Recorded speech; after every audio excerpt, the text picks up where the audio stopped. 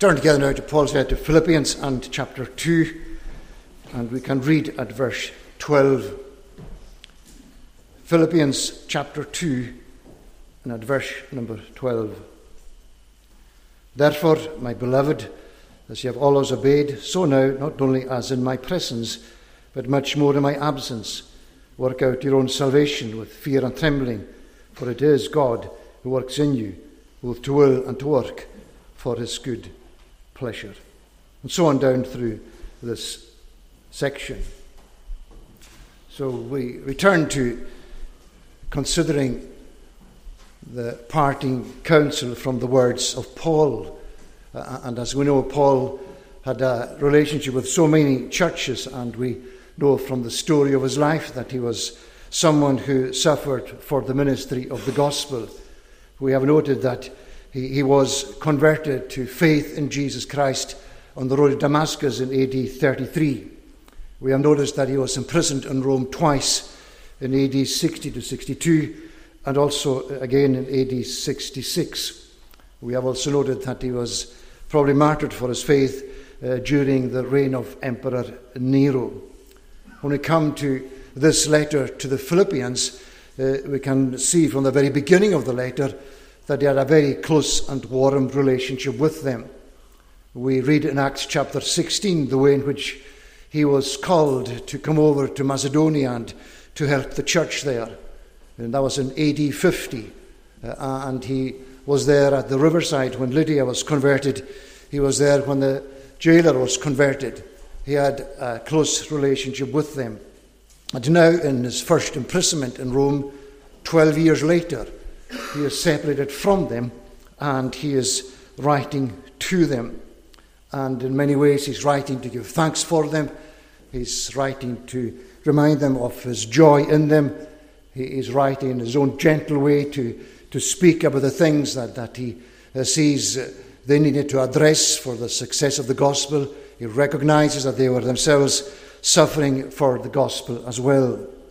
And when we come into chapter 2, we are basically looking at a section of the letter which begins at verse 27 in chapter 1, where we read, "Now let your manner of life be worthy of the gospel of Christ." And that short statement sums up everything that he says in this whole section down to verse 18 of chapter 2. And in many ways, that sums up the ministry of the gospel itself. It's coming to faith in the Lord Jesus, and then it's living a life worthy of the gospel of Christ. And in considering this section from verse 2 onwards, and in thinking of parting counsel from the words of Paul, we want to think of his personal plea for a God-glorifying witness. He wants them to be shining lights for Christ Jesus in Philippi. I want to see, first of all, in his plea for that there is communion. And communion, of course, is at the very center of the life of the people of God. If we are the children of God, there is communion with Christ Jesus through his Holy Spirit. There is communion with one another. And in speaking to them about the importance of communion in their witness, he begins by commending them. And he commends them for their obedience, as you have always obeyed. It's a wonderful commendation. These 12 years, he can look at this church and he can give thanks to God for their ongoing obedience. And not only are they obedient to him and to the gospel whilst he is there, but even more so in his absence. Here he is in Rome, surrounded by the Praetorian Guard. Here he is thinking about them in Philippi, in the Roman Empire, and he thinks of the way in which, in his absence, they are developing and growing in their obedience.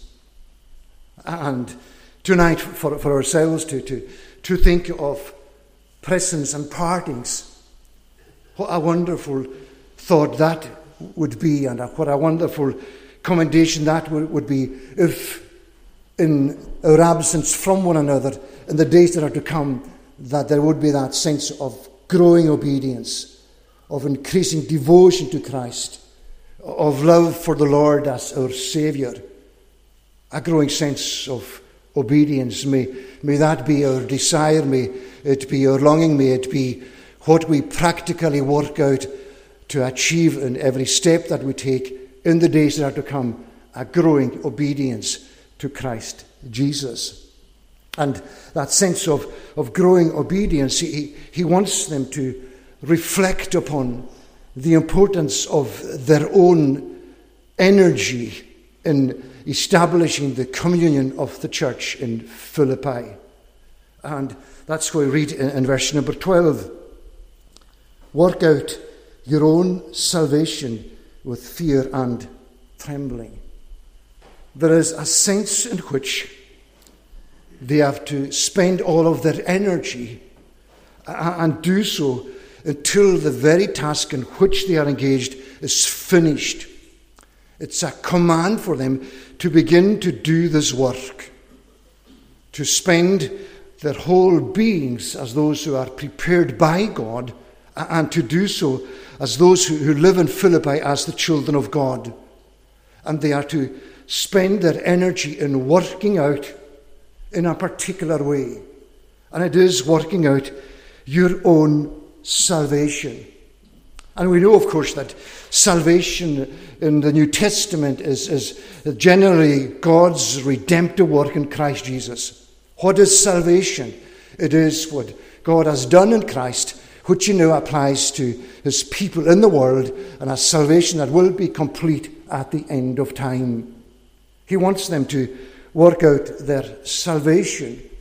And of course, in many ways, our salvation, or perhaps in every way, our salvation is all of grace. Yet because of that grace, there is a sense of responsibility that we have to work out our salvation. And when we read the way in which Paul writes these words, there is a sense in which he is referring not to their personal salvation, not to working out as individuals in Philippi. He is not telling them, go home to your own homes and to your families and to whatever you are doing. Work out your salvation there. That's not what he's saying. He is saying, work out your salvation together. Let your salvation work itself out in your lives together. In other words, have that sense of communion of Philippi that will give to you that effective witness, which will be powerful to speak to those who are your enemies, under whom you are suffering, and will be also an effective way of encouraging the people of God. Work out your salvation. And for ourselves tonight, that's the challenging thing for the church in every day, in every generation, in every community, in every town, in every congregation of the people of God, that there is that determined effort to maintain the communion of the people of God, to ensure that nothing happens to spoil that sense of peace that the people of God enjoy together.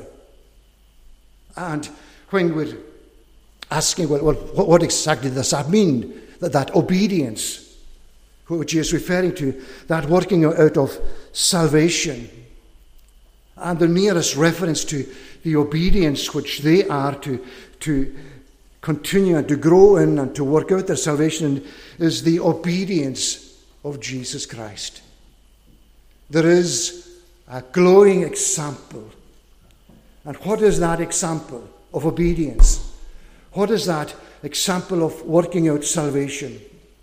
It is Jesus taking the will of God and coming from the glories of heaven into the darkness of the world, humbling himself, taking the form of a servant, and being obedient to death, even death on a cross. What is the pattern? It is working out the will of God in life, following the example of Jesus. And every step that they're going to take together in Philippi will be a step that will imitate the very obedience of Christ, that will imitate his obedience in his devotion to the will of God, that will imitate his obedience in his devotion to those whom he came to save, in that sense of humility and in that sense of being the servant of others.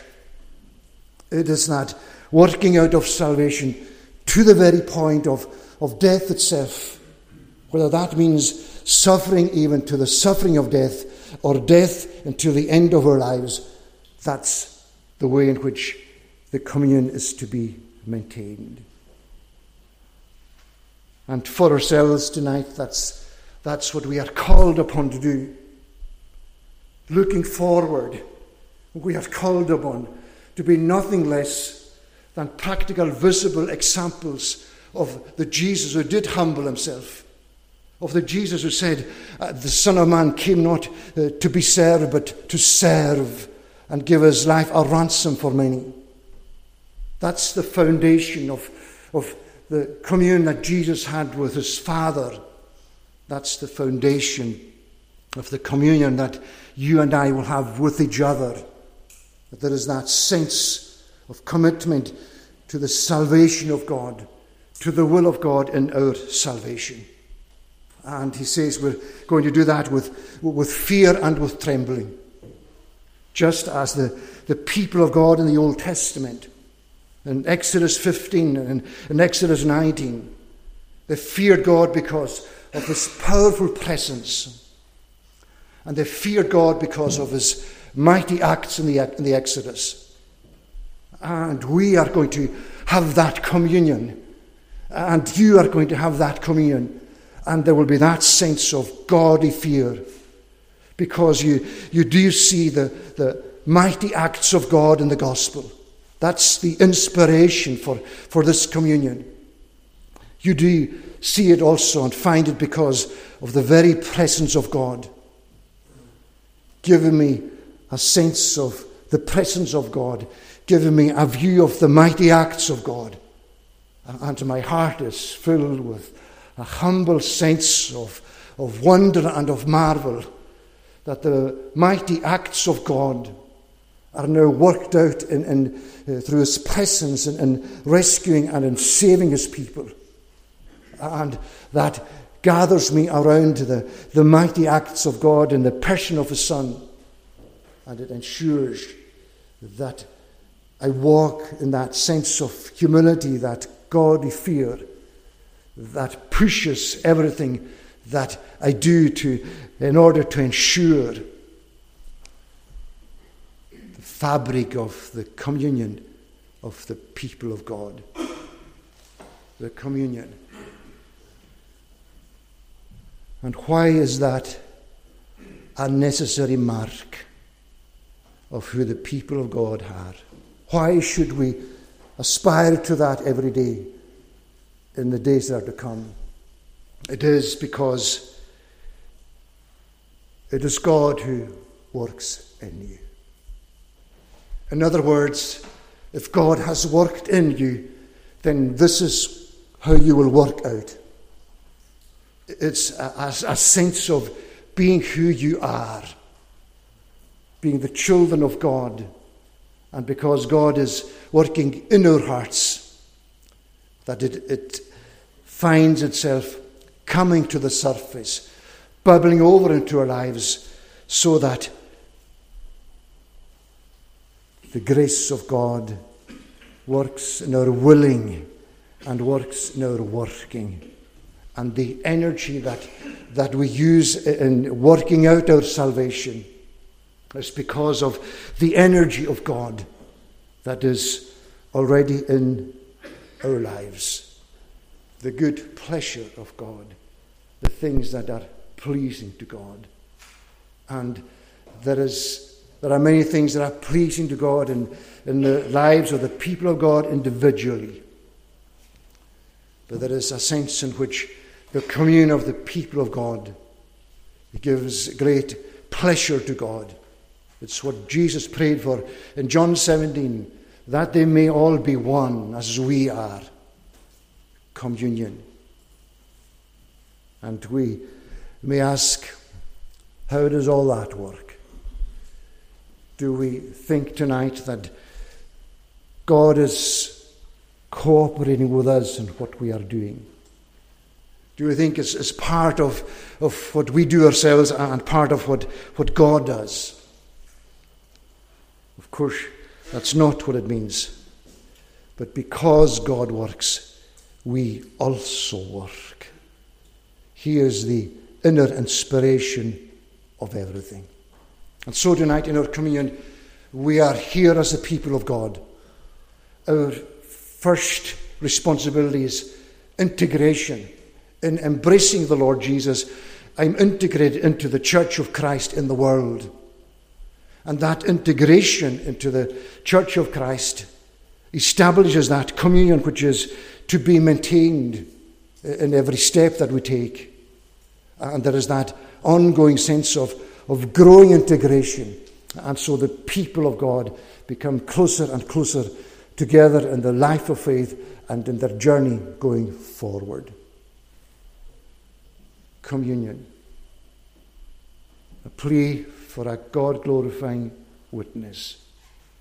How powerful is the communion of the people of God when it is working as God designed it to work, and because God is already working in his people. Secondly, there is the commission. What are we here for? Why has God left us here? What does God want us to do in the future? Well, he wants us to be commissioned to serve him. And we are going to do that by, first of all, establishing contentment in God. And I suggest to you that that's one of the most difficult things to have, to be content in what God has done for us. There are so many things that want to rob us of that sense of peace in God, the contentment. And we see the need for that contentment here in verse number 14. Do all things, all these things that you're going to do in working out your salvation, do it without grumbling or without disputing. Grumbling, that's that sense of muttering in low, indistinct tones that nobody else can hear. It's saying things under our voice kind of thing. Disputing is more open. It's challenging. It's something that is more external.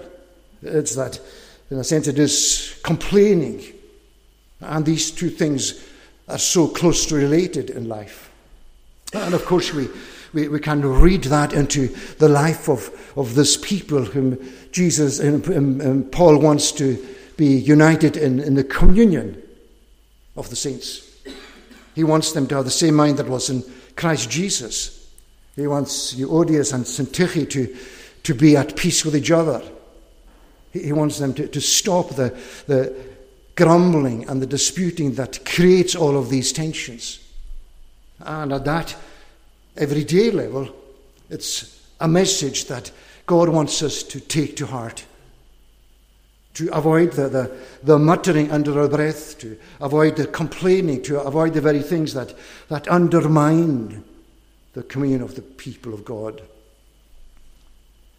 But more significantly, when Paul wants them to do everything without grumbling or disputing, he is wanting them to do so as those who are the children of God. And it is as if he is asking them, think about the people of God in the Old Testament. Go back to Deuteronomy 32. Go back to Numbers 11. Go back to Numbers 20. What were the people of God doing? They were complaining. They were complaining against Moses. They were complaining against God. In Numbers 11, the people murmured about their misfortune. Their murmuring was in the ears of the Lord. The people grumbled against Moses. You see, what was happening with the people of God in the Old Testament, they were complaining about the hardship of their experience. They were complaining about the leadership of Moses, but ultimately they were complaining against God himself. They were rebelling against the God who had taken them from Egypt into the wilderness. They were grumbling, they were disputing. Why did you bring us here? And in that sense, here we have a people who are suffering for their faith, as we see at the end of chapter 1. They are suffering persecution in the Roman Empire. And they are grumbling because of what their faith has brought them into. They are disputing this whole situation. How can this be? Why is it like this? Why has God chosen to cause us to suffer for our faith? They are not content with where they are. And by showing their discontentment, they're proving that their hearts are the same as the hearts of those who were grumbling against God in the Old Testament. And because of that, they are unable to serve God. They are unable to have the communion that they should have with God. Their hearts are given over to discontentment. And in our everyday experience, discontentment can come like a tidal wave, like a tsunami that washes away every sense of rejoicing in the grace of God. It robs us of that sense of the presence of God and the mighty acts of God. And as if they are washed away in the debris. And all I'm left with is a sense of unhappiness, a sense of grumbling. And how you and I need to be on our guard against that. Do all things apart from that. Don't complain against God. Don't murmur in your mind and in your heart about what God has apportioned to you as you journey on. Instead of that, and by doing that, they are to be blameless and innocent, children of God without blemish, in the midst of a crooked and twisted generation, among whom you shine as lights in the world. Blameless and innocent, without fault. What a wonder that potentially they can be without fault, without blameless and innocent. That is, complete, intact. That their faith and their lives, that they are intact as those who are the children of God. That there is no fault that is evident that they can be accused of. Once the grumbling and the disputing stops, here is where they will find themselves, striving after communion, seeking to follow the Lord, and finding themselves with this Christ-like kind of life in the midst of the people of Philippi. And that enables them to shine as lights in the world, to have that brightness of being the lights of the world. In Daniel 12, Daniel speaks in that vision of the way in which, at the end of the age, the many who are wise will shine like the brightness of the sky. And here they are in Philippi. And perhaps because of grumbling and disputing, darkness surrounds them. And because of their grumbling and disputing, more importantly, they cease to be lights in the darkness of Philippi, in this twisted and crooked generation. But if they do what Paul requires them to do, they will be like those who are wise in the day of Christ's return. They will shine like the stars in the brightness of the sky. And in the days of Paul, as he experienced himself on the way to Rome, the sailors who went to sea did not have their GPS that would take them safely to their destination. They sailed in the darkness. They sailed in the stormy sea. And they depended on the stars to shine at night so they could steer their course safely to where they were going.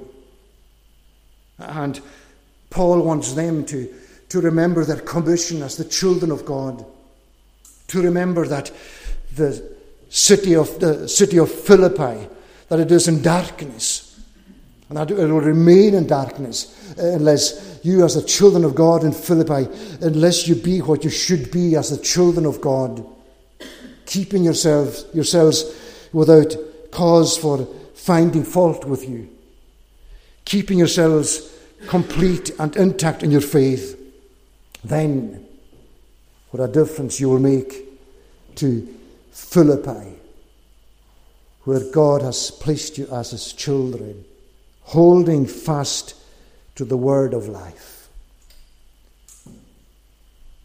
grasping tightly, embracing all the teaching of the gospel, the will of God, the good pleasure of God, their faithfulness to the gospel, their commitment to what God is doing, their absolute refusal to grumble and complain against God,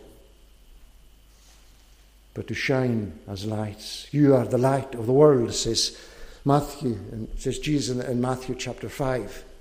Let your light shine before others, that they may see your good works and glorify your Father who is in heaven.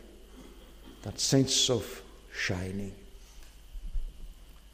And in a plea for a God-glorifying witness, there is no witness without this. The darkness is in Shawbust and Braga as it was in Philippi.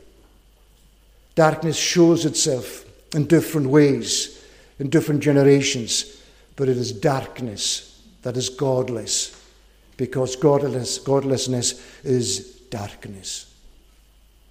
And it is your responsibility as the people of God to ensure that you keep your lamp burning in this way.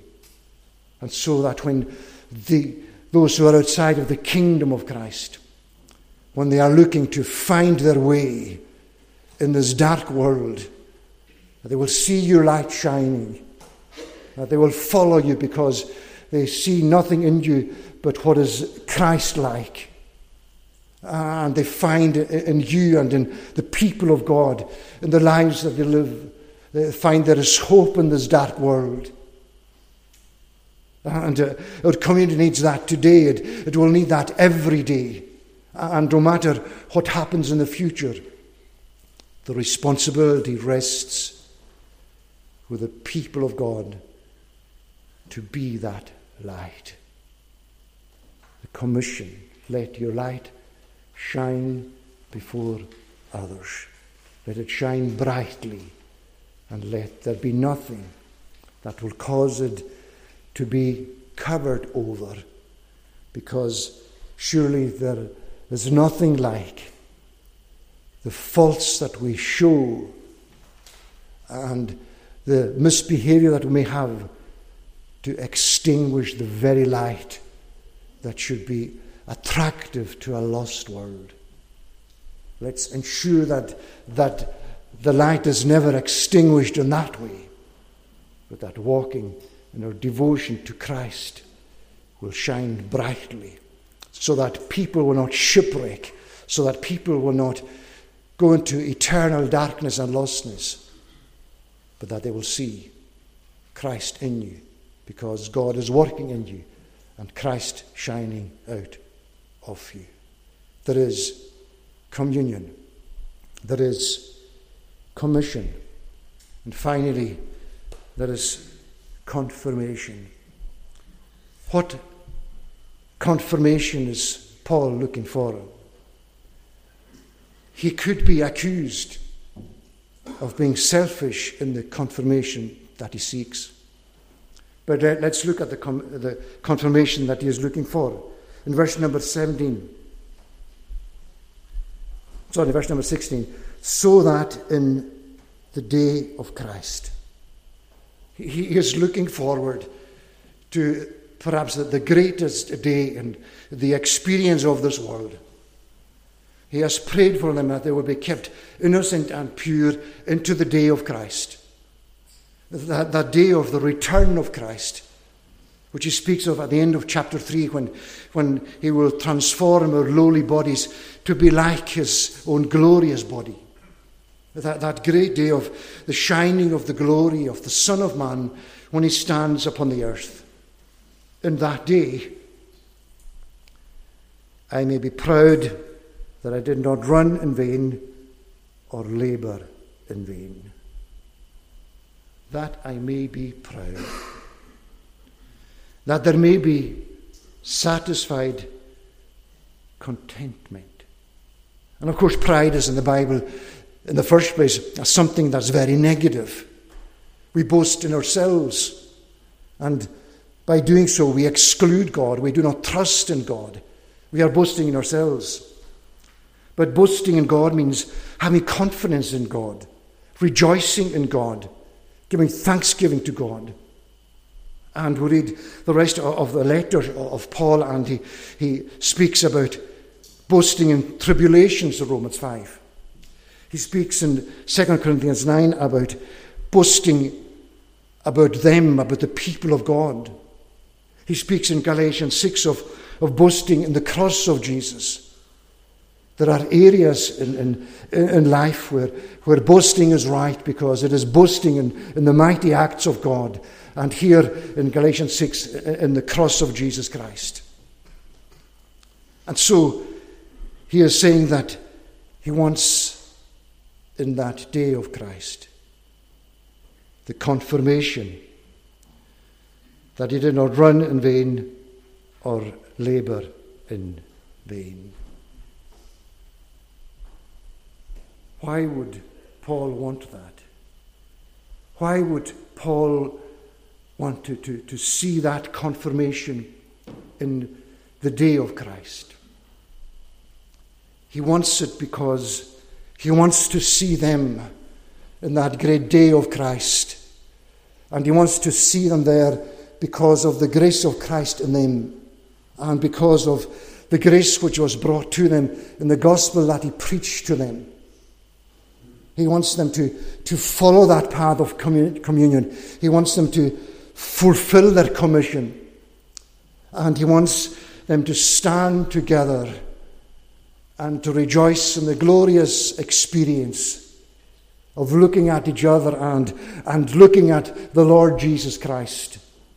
And as he says in 2 Corinthians chapter 1, just as you partially understand us, that on the day of the Lord Jesus, you will boast of us, and we will boast of you. The glory, the experience of that glory at the day of judgment. We go our separate ways. We do so after quite some time, and we hope that we will still meet again. But in the words of Paul to Corinthians, we must all appear before the judgment seat of Christ. And what a wonder it will be if it is the case on that day, that all of the time that we have spent together is confirmed at the throne room of God, that it was all not a waste of time, that it was all not in vain. As Paul says, he ran and he laboured and he toiled. He is the athlete in the stadium. He is the worker in the field. All that he does is given over to the service of Christ. And he does not want to stand before the throne room of God and to see everything as empty and wasteful and fruitless. Instead, he wants them to share that moment of joyful, glorious experience with them. And when we think of these words, Let's go forward together. Let's ensure that we follow the example of Jesus. Because if we do so, the day will come that will prove that the gospel has worked. Because God has worked in it. And because God has worked in your hearts and lives. And that work of God has enabled you to work out together and to journey on with all of the energy of the love of God and the power of the Spirit of God right up until the very end. And in Paul's words to the church in Ephesus in Acts chapter 20, I will see you again. The words of the Lord Jesus to the disciples, I will see you again, and your hearts will rejoice, and your joy no one will take from you. And there's that sense of joy in the Lord Jesus. But there is that sense of anticipation that we can say to each other, whatever happens in life, we will see each other again. We will rejoice in Christ when we do so. And nothing will take that joy from us, because we can look back and boast in God, because it is His work, it is His church, we are His children, and He is the one who has begun a good work and will bring it on until the day of Jesus Christ. And let's go forward ensuring that we do strive for that communion, that we do fulfill our commission, and that we will have the joy of that confirmation when Christ stands on this earth and gathers His people and takes them in to the new heavens and the new earth. May God bless His word to us. Let us pray. Most gracious God, we bow our heads before you and to worship you, to pray to you, to ask you to bless your word to us, that it may work itself in our inner beings and bear fruit in our lives and enable us to walk your paths and to live for you and to live for one another and to look forward to that day of your glory and the day of the glory of the people of God, and to find in that day rejoicing in your presence as those in whose lives you have worked and as those concerning whom it is true that you have blessed the gospel to the glory of your name and to the glory of your Son, the Lord Jesus Christ, as our Saviour. Hear our prayer, we ask, and our mercy. We ask these things for Jesus' sake. Amen.